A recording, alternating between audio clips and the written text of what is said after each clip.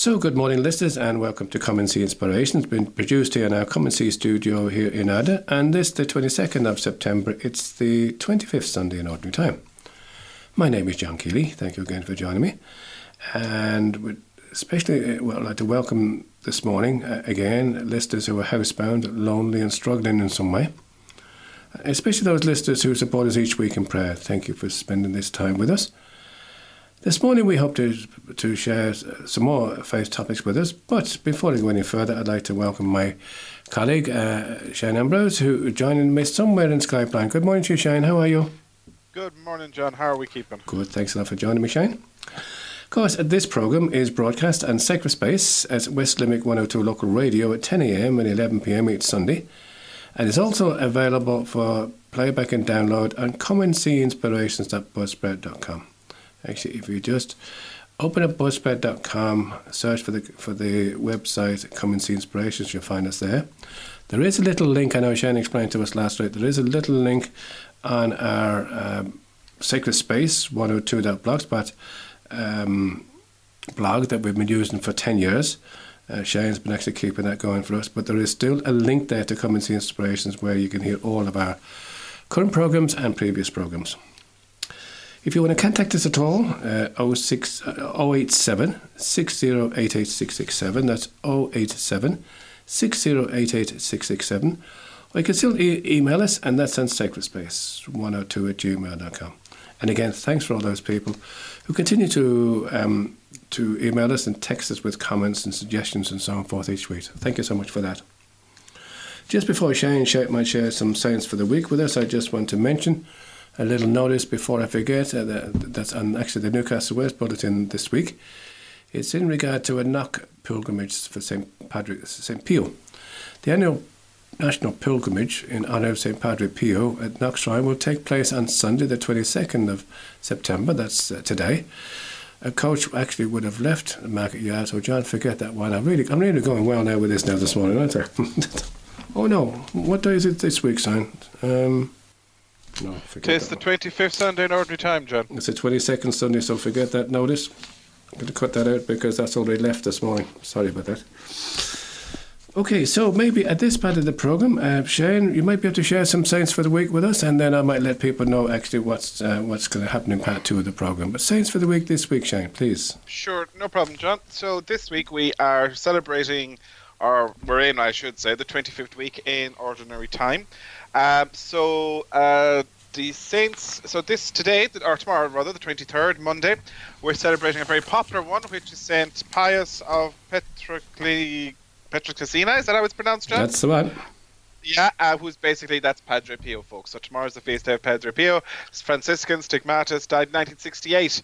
Capuchin friar, confessor and a friend to all who suffer is how he's described.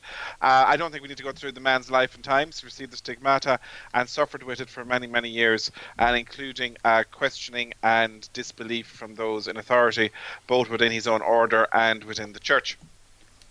Then on the 24th of September, we are celebrating, John, actually the feast day of Our Lady of Walsingham. Oh, I didn't recognise that now. No, exactly. No. So we've had Walsingham on the programme a number of times, including interviews with both, if I remember rightly, the Anglican and the Catholic chaplains at the shrine, the new shrine. Sure did. So Walsingham, of course, is a Marian shrine in the UK, in England, and it was once upon called the Nazareth of England. And it was built around 1061 by Lady Richelaz de Farvèche, and it was manned by Augustinian canons until, of course, it was suppressed by Henry VIII in 1534. Now, an interesting one, John. Question has been raised. The Shrine of Walsingham had a famous statue of Our Lady enthroned, holding a lily and with the Christ child in her arms. And the general assumption has been that the statue of Walsingham was destroyed during the dissolution of the monasteries. It was supposedly brought back to London and burnt at Lambeth Palace. However, there is now questions. There is one of the museums in London, I think it's the Victoria and Albert Museum, the V&A, and there is a question as to whether or not the 11th century timber statue that they hold, which is very similar to Our Lady of Walsingham, is actually the original Walsingham statue. So that's currently being investigated in the UK. So then, on the 25th of September, we are celebrating on the Irish calendar the feast day of Saint Finbar. Now, of course, Finbar is associated with Cork. He is the patron saint of the Cork diocese, and he is, of course, associated with Gugan Barra, where he lived as a hermit. And disciples gathered around him, when students gathered around him, he moved to Cork at the mouth of the Lee, where he founded the monastery, which became a famous centre of learning, and which is the foundation of the modern city of Cork.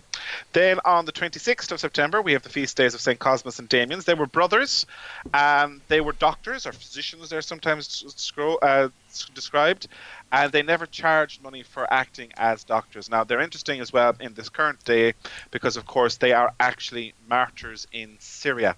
And in particular, at this time, we remember all of those suffering in Syria, both Christians and non-Christians, but in particular, we remember the Christian martyrs that have died in the war, which is now going on for 8.5 years.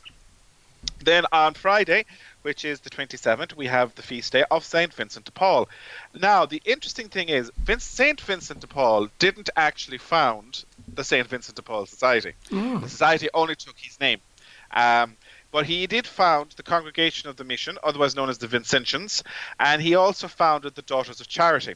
And one of the claims to fame with the Daughters of Charity, of course, that was the congregation that Catherine Laborie was in, she who of the Miraculous Medal, in the Rue du Bac in Paris. The interesting thing also about the Daughters of Charity, they were the first sisters to work outside their convents in apostolic work or active service. Vincent de Paul, of course, he was a chaplain to the Queen of France, suffered when she went into exile, then returned to France under the Bourbons, and he died in 1660. And finally, John, on Saturday we have two feast days. We have the feast day, first of all, of St. Laurent Roux and companions, and these were martyrs in the city of Nagasaki in Japan.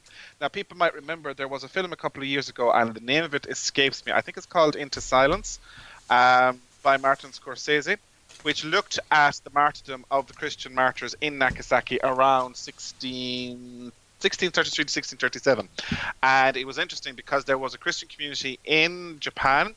They were persecuted for the faith, and foreigners were kicked out. So Japan became a closed country for about 250 years, and it was forced open. The black ships forced open Japan around the middle of the 1850s. But what was interesting was that when Europeans and Americans went back into Japan afterwards, they found an underground hidden community of Christians who had kept the faith.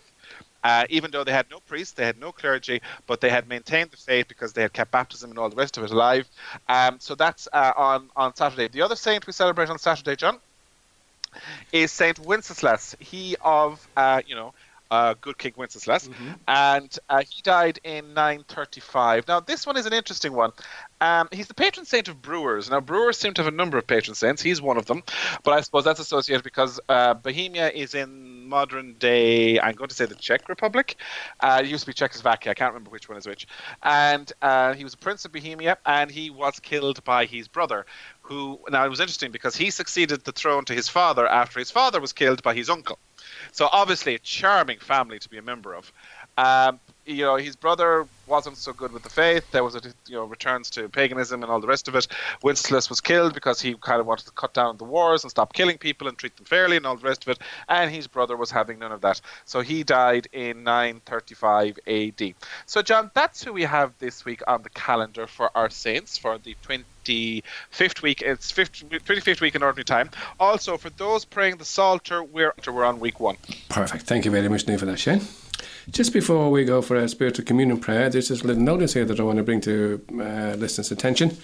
Again, it's a favourite subject here actually on Come and See Inspirations, Lectio Divina. Lectio Divina takes place in the Parish Centre in Newcastle West on Monday evenings, 10 past 8 to 10 past 9. In a relaxed atmosphere, no previous experience required and no pressure really. I've been going there now for about the last 10 or more years now, and about 20 odd more people join me each Monday evening. It's really a beautiful exercise in that Father Frank Duick from Newcastle West leads us through the Sunday Gospel and really gives us pointers as to how the Gospel passage can affect our own life, and really gives us something to think about as we go away from Lectio Divina, to take it with us for the week and then see where it brings us. I'd invite anybody who has any chance at all. It might be a good idea now between now and Christmas, maybe. Just take it up. John, yeah. Just one other thing. I just wanted to give a congratulations and an ad multas annus to a couple of people. So Glenstal celebrated last Saturday because they celebrated the first profession of Brother Justin, who will now be known, as far as I'm aware, as Brother Oscar. That's right. So he's after making first profession in Glenstal. Second of all, friend of the programme, Father Martin Brown, is celebrating 11 years professed in Glenstal. And also we must give congratulations to another friend of the programme, which is Father Conor McDonough, who's a Dominican, who is celebrating 10 years in profession as well. In addition to that, we must also congratulate the Dominicans, as they had 4 men who entered the novitiate last weekend, also on the Feast of the Exaltation of the Cross, which is the patronal feast day of the Dominican Order in Ireland. Isn't it great news? Shane, thanks a lot for bringing that to our attention. Now, hang on, I forgot. John, sorry, as we're talking about that, sorry, we might as well state the obvious. Yeah. Also, congratulations, or not congratulations, but best wishes and prayers to the 15 men who have begun in Maynooth, or begun preparation for diocesan ministry. So there's some in Maynooth, there's some in Spain, there's some in Rome, and we keep them all in our prayers. Very important, as you often mentioned before, Shane. Priests don't grow on trees. They come from our own families, and they need prayer. So now, Spiritual Communion Prayer. This is a prayer that we always pray each Sunday, each time we actually record the programme. And this is for those especially who can't get to Mass this morning, who can't receive Jesus in Holy Communion, and who probably would have done it all their life, including maybe daily Mass. My Jesus, I desire to receive you into my soul. Since I cannot now receive you sacramentally, come spiritually into my soul. I embrace you as already there. I unite myself wholly to you. Never permit me to be separated from you. Amen. But we might go for our first bit of music. This one is entitled, Come, Now is the Time to Worship.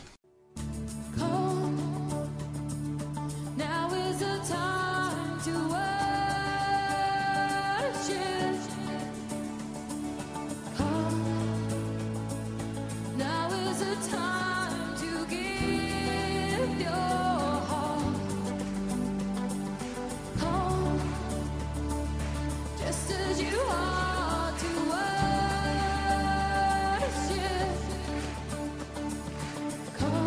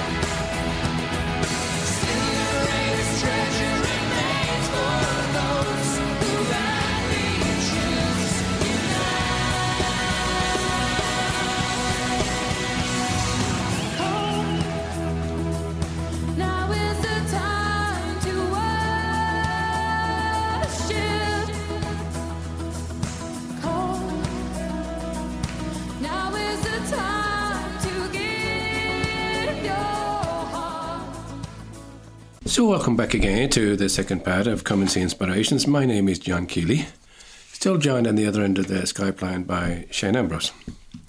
So again today I'm going to play some more recordings that I made from the recent novena in Knox Shrine in August. Today I have two gentlemen, one being John Bruton.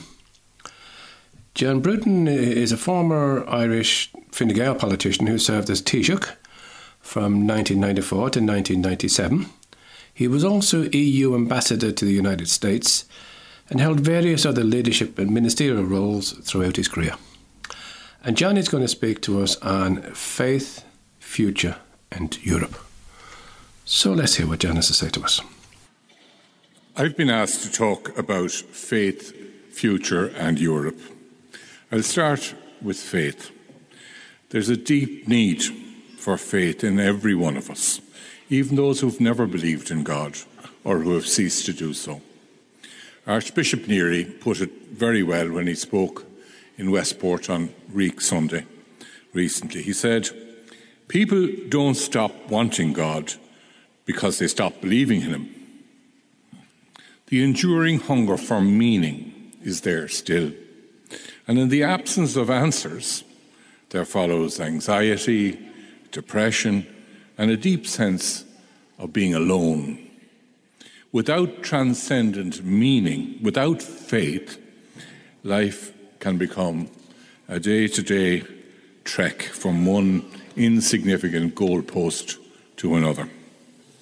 Of course, people have doubts, but as Archbishop Neary told the pilgrims in Westport, faith is not primarily concerned with pinning down certitudes, but rather being open to a sense of wonder and awe, which will cut through our conservative certitudes and our liberal self-righteousness. Faith challenges both of them, both conservative certitudes and liberal self-righteousness. Faith asks us to look beyond our settled opinions. It asks us to abandon our lazy relativism, asks us to have the confidence and the courage to distinguish between what is true and what is untrue, right and wrong, and to recognize that some rights that people have are more important than others, and that choices have to be made between them sometimes. Of course, this sort of thing is difficult for us as Catholics to say, even to our own families. And it is equally difficult for our church to say these same things to a wider and not always welcoming public. It can be difficult to pass on the faith to our children and grandchildren. As Archbishop Neary said on another occasion, the Church, and that's all of us, is being led, in his words, to newness, new awareness, new duties, new forms of mission, new possibilities that may puzzle us, which may scare us and make us defensive. Above all, faith opens us up to something bigger than ourselves. Faith is something that transcends and gives meaning to everything else. In so doing, faith answers a deep human need in every one of us. Faith is a gift from God. But it's also a decision, a free decision to accept that gift or not to do so. Like marriage, faith is a commitment. What has that got to do with Europe? The late Pope John Paul II answered that question in an apostolic exhortation in 2003, addressed to the faithful of Europe. And 2003 was the year that 2 years after, his own country, Poland, had joined the European Union. Speaking in 2003, he was hopeful about many things. He praised the new openness of European peoples to one another, putting strife behind them. He was pleased with the growth of a European consciousness among people and the growing unity of Europe. He said, "There is no doubt that in Europe's history, Christianity has been a central and defining element. The Christian faith has shaped the culture of the continent." He went on, "Europe must recognize and reclaim, with creative fidelity, those fundamental values acquired through Christianity, namely, the affirmation of the transcendent dignity of each person, the value of reason, of freedom, of democracy, of the constitutional state, and of the distinction between political life and religion." End of the quotation from the Pope.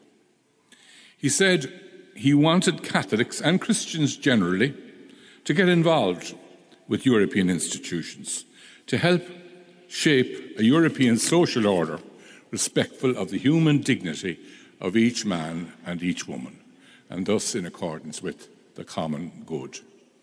He wanted them to understand that faith and reason are not antagonists, they complement one another. Faith inspires our reason, reason improves our faith. But he worried about Europe's loss of its Christian memory,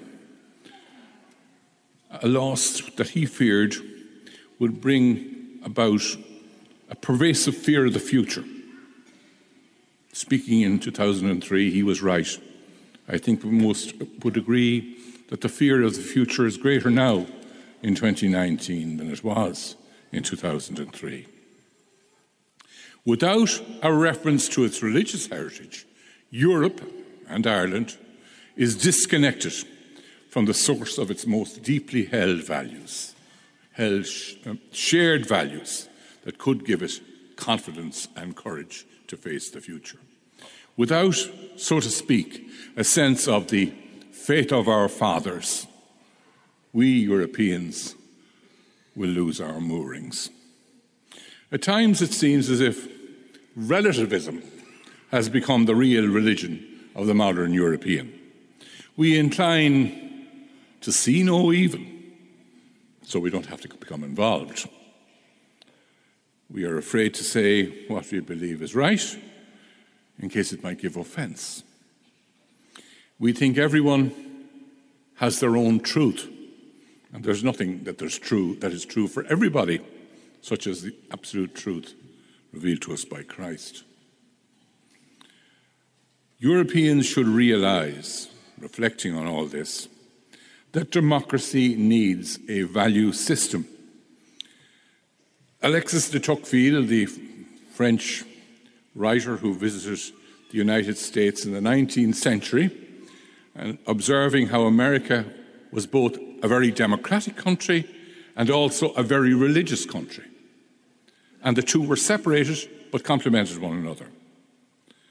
He said, and I quote, "Despotism may govern without faith, but liberty cannot govern without faith." Despotism may govern without faith, but liberty cannot do so. Without a higher order of values, everything becomes subject to temporary majorities. Let me take the example of human rights. Is there any priority among the rights that human beings ought to enjoy? Is a child human before it's born? Ought a yet to be born child enjoy any human rights? Is the right to life not superior to other human rights, in the sense that without life a human cannot enjoy any other rights they might have? The teaching of our church offers clear, sustainable, logical answers to these deep and difficult questions, just as it does to the deep questions about what constitutes a just war. As we have seen recently, democracy, I've seen this in Ireland, democracy, if guided only by relativism, offers no useful answers to these profound questions, so it avoids those questions. All it can do is suggest a process for decision-making, like a citizens' assembly or something of that nature. But it does not and cannot answer the substantial moral questions around the nature of human life and the rights attaching to human life. The argument instead is only on the level of pragmatism at best and emotionalism at worst. Our challenge is to convince young Europeans, young Irish people, of the modern value of their Christian heritage. One way to do this is to ask them to look at the churches and cathedrals of Europe, magnificent churches and cathedrals, built over generations with the savings of people who were immeasurably poorer and far, far fewer in number than we are today. And look what they were able to do. Looking at these beautiful churches and cathedrals and reflecting upon them, we gain a window into the value system of our ancestors. Why did they make such sacrifices? To build churches and cathedrals that many would not see finished in their lifetime. Why were so many magnificent churches built in this country, indeed, in the time of the famine? There is a 5-letter word to explain why that happened. Faith. Faith in God, faith in something greater than today, faith in something beyond their own lives and beyond even the lives of their grandchildren or great-grandchildren. Faith in eternal life.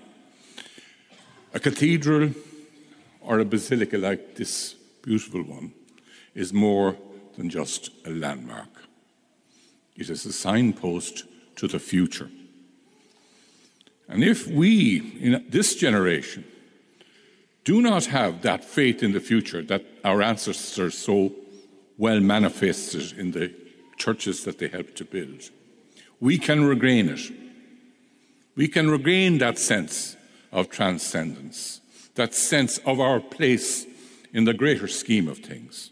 And that's why we're all here in Knock today, to help one another to regain that faith in the future, to regain and strengthen that faith in God. The laity will have a much bigger role in the future of the Catholic Church. I think that's clear. But, as Archbishop Neary might have put it, the laity, as it takes on an increased role in evangelization, as we will have to do, we will have to undertake, as the Archbishop would have put it, new forms of mission, new possibilities that may puzzle us, which may scare us and make us defensive. But isn't that much more interesting than sticking to the old road of social conformism, of giving out about other people and their failings and doing nothing much about it?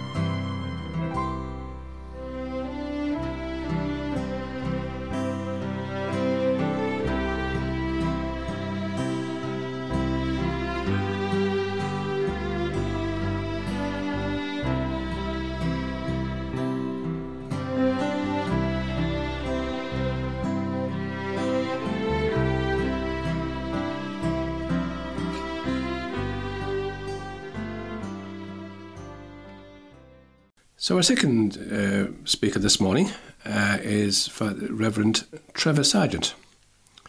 Reverend Trevor is a Church of Ireland minister and a former Irish Green Party politician who served as Minister for State for Food and Agriculture from 2007 to 2010, and leader of the Green Party from 2001 to 2007.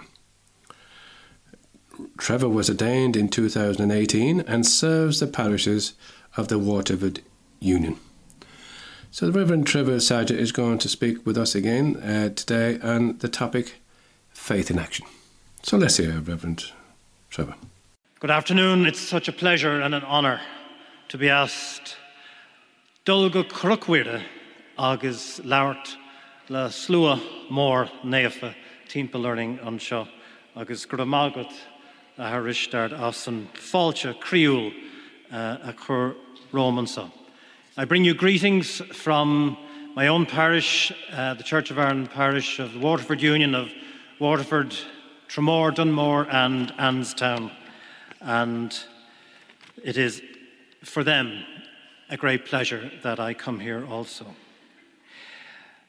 Our theme, Faith in Action, if one recalls the words of the letter of James, chapter 1:22, where James tells us very straightforwardly, do not just hear the word and deceive yourselves, but do the word.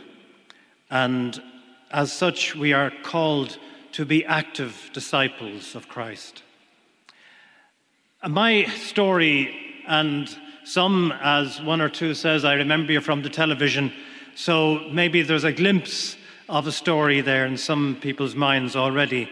But as a child growing up, my uncle Arthur, God be good to him, who's gone to his eternal reward, he used to bring me on holidays to Mayo, particularly to Achill. And on leaving home, my mother would say, now make sure he goes to church. And so my uncle would say, yeah, sure. He wasn't a very regular churchgoer himself. So on Sunday, I'd say, Uncle Arthur, I'm going to church. And he said, I don't know where we're going then. So anyway, he brought me to the local Roman Catholic church. It was the nearest one, the only one that he could see. And as an 8 or 9-year-old, I went and I prayed. And he collected me at the door. And off we went. So it's not unusual for me to be attending different churches, I suppose. That's one point. On the other hand, I did have a faith which in school meant that my favourite pastime was the Scripture Union. A few of us used to, in fact, Luke's Gospel that we read would have been familiar because we had the Gospel of Luke. That was what we worked on. That was our textbook in Scripture Union. I suppose it's no surprise then that I felt a sense of vocation. I became a primary school teacher, and that led me to teach religion. I moved to Cork, West Cork. I wanted to teach in a Gaeltacht school, and I got involved in youth ministry there, drawing cartoons for our diocesan magazine. We all have our callings, I suppose. But in a sense, that sense of faith also led me to be involved in whatever causes were going on around me. And one in North County Dublin that was very close to my heart was different people who, on the outskirts of Dublin, were finding that they were becoming the chosen site for a dump or some other thing that was going to affect their quality of life. And that led to me being elected as a councillor to Dublin County Council, and then as a TD in 1992, following some various planning corruption scandals that meant that when I was asking the question, has anybody else received a cheque that I've been sent and I didn't ask for, apparently that caused a bit of a stir. So I was, if you like, catapulted into the public eye. I didn't particularly seek it, but that's the way sometimes life goes. In the Oireachtas, however, I did, if you like, team up with people of faith in different political parties. We started a prayer group, and we, at the time of the Good Friday Agreement, We're very involved in meeting people on both sides of the border, people from South Africa, from the Truth and Reconciliation Commission, people who, through faith, were working at bringing peace into very fractious, divided communities. And that, thank God, has resulted in the miracle of the Good Friday Agreement. I do believe it was a miracle. It still is a miracle, and it's a miracle we need to continue to pray for with Brexit coming down the tracks. As a TD, I was also involved in my church, and when I lost the election in 2011, I do thank the people of Dublin North. I know they mightn't see it that way, but by closing that door, they allowed God to open another. And so my role now as a priest in the Church of Ireland has become possible.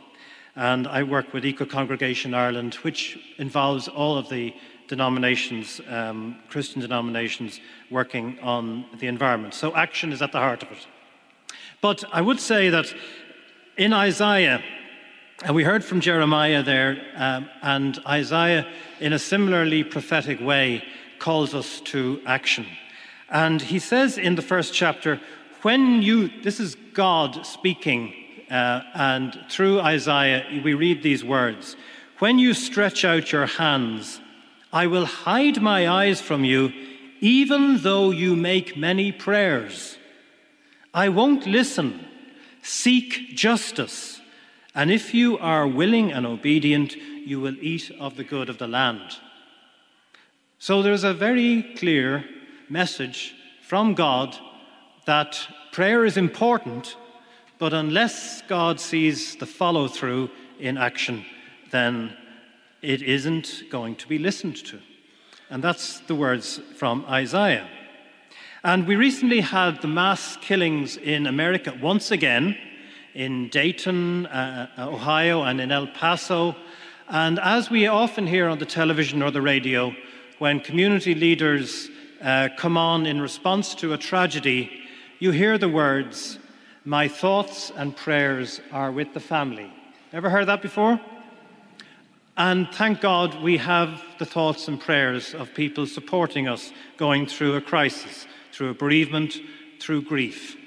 But in Ireland, we have a wonderful way of doing much more.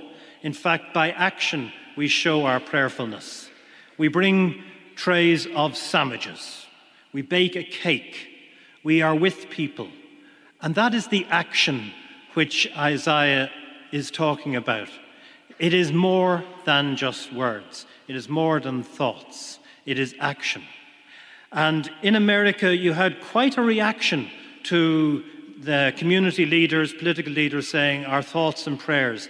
They were saying, well, thoughts and prayers without action is actually quite hypocritical. They were saying, where's the gun law? Where's the reform? Where's the action to stop this happening again? So action is required along with thoughts and prayers. In the poor case of Nora Curran, who died in Malaysia, the Irish teenager, the action of the people who helped in that search, who helped to feed the people helping in that search, was probably more tangible than all of the prayers that were being offered on behalf of that unfortunate teenage girl who died. And likewise, the footballers in the cave, where one diver was killed. Those divers that offered to help find those boys and rescue them were giving expression to the action, faith in action. So Isaiah is making that point so many years ago, 2,800 years ago, we reckon. And there is in Isaiah something very, very contemporary. And that is, he's talking about justice, he's talking about food, he's talking about lives. And in our day, climate change is taking lives. The World Health Organization from 2014 estimates 250,000 extra deaths every year due to the drought and the famine, the floods and the extreme weather caused by climate change. Just last January, the New England Journal of Medicine said that was a conservative estimate. It's actually much more than that. So people are calling out for action. So when we pray, it is so important that we look to action. Christian Aid has produced our booklet, Faith in Action, Hear Our Prayer. And I have a few copies for anybody, well, not for everybody actually, unfortunately, but Christian Aid I'm sure will help. I'll give you whatever copies I have anyway. But to me, and this is such a great pleasure to be here because much of my hope for the future has been boosted by Pope Francis. In writing Laudato Si', his encyclical from 2015, we have a call to action, a prayerful call to action. And it is an action which is not anyway easy, it is challenging. And is something poignant because tomorrow, the great celebration here of the miracle at Knock in 1879, and in September, the 40th anniversary from the visit of Pope John Paul II. And it's something amazing that paragraph 79 of this encyclical contains these words as a call to action. And the words of Pope Francis: the work of the Church seeks not only to remind everyone of the duty to care for nature, but at the same time, she must above all protect mankind from self-destruction. Not just pray, not just strive, not just do something, but protect mankind from self-destruction. So that call to action from Pope Francis is on the button. It is exactly what the scientists are saying needs to be done, and it is leadership, which we don't see too often in the church, that is drawing together all the churches. Because through the work of all the churches working as Eco-Congregation Ireland, and you can look them up, ecocongregationireland.com. I worked with Sister Catherine Brennan and representatives of all the faiths in Ireland. They are putting into action by asking every parish to register with Eco-Congregation Ireland and exercise that element of your mission which takes account of God's creation on which we all depend and on which God relies on us to protect. So I was going to finish with a prayer from that booklet, but what I would like to do instead, I just thought of it and I mentioned it to Father Richard, was just to sing 2 verses of a hymn we had last Sunday in our worship in Christ Church in Tramore. And when I was singing it last Sunday, I said, that speaks so much of Knock.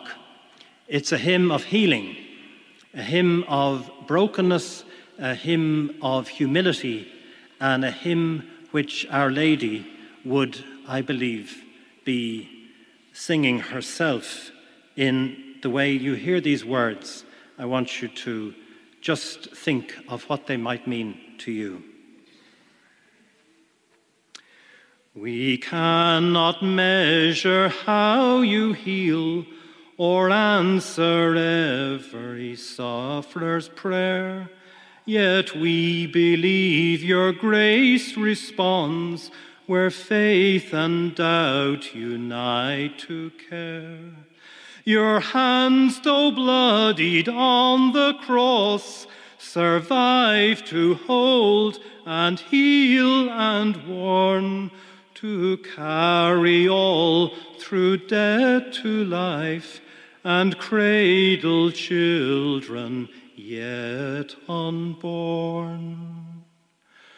So some have come who need your help, and some have come to make amends, as hands which shaped and saved the world are present in the touch of friends. Lord, let your Spirit meet us here to mend the body, mind, and soul, to disentangle peace from pain and make your broken people whole. In the name of the Father, and the Son, and the Holy Spirit. Amen. So again, we hope that you enjoy those two talks given by John Bruton and Trevor Sargent. And now we'll play a second piece of music, and this is taken from the Maranatha Singers, and this one is entitled, I Will Serve You. So let's do this.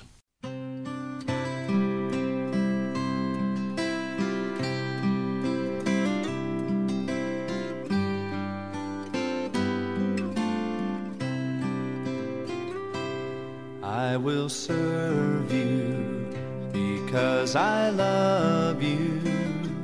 You have given life to me.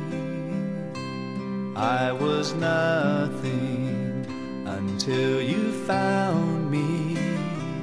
You have given life to me. Heartache, broken people, ruined lives are why you died on Calvary. Your touch is what I long for. You have given life to me.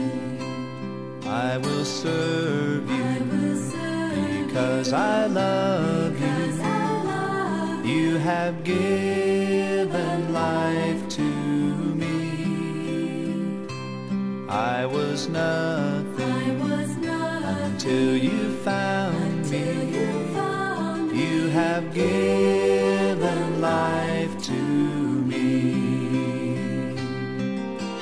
Heartache, broken people, ruined lives are why you died on Calvary. Your touch is what I long for.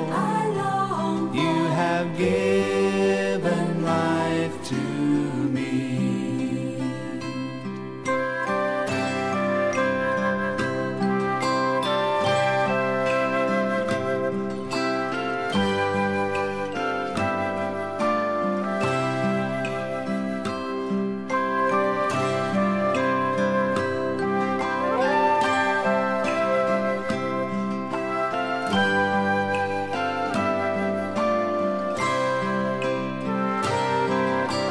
Heartaches, broken people, ruined lives are why you died on Calvary. Your touch is what I long for. You have given life to me. So welcome back again to the third part of Come and See Inspirations. My name is John Keeley, still joined on the other end of the Skype line by Shane Ambrose. And this is the part of the programme where we read and reflect on the Word of God. And before that, as usual, there's a prayer which we pray before reading and reflecting. And Shane's going to share that with us this morning. Thanks, Shane. Lord, we thank you for putting us in the presence of your word, which you inspired in your prophets. May we approach this word reverently, attentively, and humbly. May we not despise this word, but receive all it has to say to us. We know that our hearts are closed, often incapable of comprehending the simplicity of your word. Send your Spirit to us so that receiving the word in truth and simplicity, our lives may be transformed by it. Let us not be resistant, Lord. May your word penetrate us like a two-edged sword. May our hearts be open to it. Let not our eyes be closed nor our minds wander. But may we give ourselves entirely to this listening. We ask this, Father, in union with Mary, who used to recite the Psalms, through Jesus Christ our Lord. Amen. Amen. Thank you for that, Shane. So the Gospel for today is taken from the Gospel of Luke. Now, there's a shorter version and a longer version. We're going to read the long version today because it really gives a fuller idea of what the message is. So this is taken from the Gospel of Luke, chapter 16, verse 1 to 13. Jesus said to his disciples, there was a rich man, and he had a steward who was denounced to him for being wasteful with his property. He called for the man and said, what is this I hear about you? Draw me up an account of your stewardship, because you are not to be my steward any longer. Then the steward said to himself, Now that my master has taken the stewardship from me, what am I to do? Dig? I'm not strong enough. Go begging? I should be too ashamed. I know what I'll do. What I'll do to make sure that when I am dismissed from office, there will be some to welcome me into their homes. Then he called his master's debtors one by one. To the first he said, How much do you owe my master? 100 measures of oil, was the reply. Then the master said, Here, take a bond, sit down straight away and write 50. To another he said, And you, sir, how much do you owe? 100 measures of wheat, was the reply. The man said, Here, take a bond and write 80. The man praised the dishonest steward for his astuteness. For the children of this world are more astute in dealing with their own kind than are the children of light. And so I tell you this, use money, tainted as it is, to win your friends, and thus make sure that when it fails you, they will welcome you into the tents of eternity. The man who can be trusted in little things can be trusted in great. The man who is dishonest in little things will be dishonest in great. If then you cannot be trusted with money, that tainted thing, who will trust you with genuine riches? And if you cannot be trusted with what is not yours, who will give you what is your very own? No servant can be slave of two masters. He'll either hate the first and love the second, or treat the first with respect and the second with scorn. You cannot be the slave both of God and money. So that's the gospel for this week. Shane, unfortunately, we've got less than a minute left, maybe 30 seconds or so. You want to give me something? I suppose what I would say, John, this week's gospel, what is Jesus trying to tell us? We need to be prepared, and we need to look around and learn from the ways of the world, but to be able to respond to a crisis. There you go. I think, Shane, that sums it up. Thank you so much for sharing that with us. And now we might just finish off the programme this morning with a piece of music. Maybe it's ideal. It's by Tom McKenzie, and this one is entitled This Little Light of Mine. So next week, God bless you all now. Bye.